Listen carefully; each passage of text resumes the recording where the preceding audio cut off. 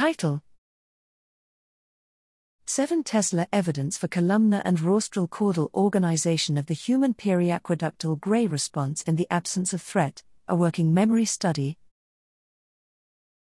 Abstract: The periaqueductal gray, PAG, is a small midbrain structure that surrounds the cerebral aqueduct, regulates brain-body communication, and is often studied for its role in fight or flight defense responses. We used ultra-high field 7 Tesla fMRI to resolve the PAG in humans and distinguish it from the cerebral aqueduct, examining its in vivo function in humans during a working memory task, N equals 87I.E, a setting that required physiological mobilization, but no threat.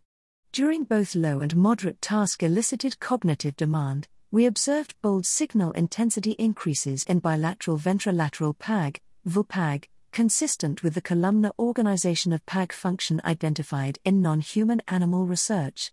Changes in physiological activity during the task, phasic skin conductance response, SCR, amplitudes, cardiac interbeat interval, respiratory rate, were correlated with PAG bold estimates across subjects, and showed some evidence of spatial organization within the PAG, but no spatial organization overlapping with the task-elicited increase in bilateral VLPAG.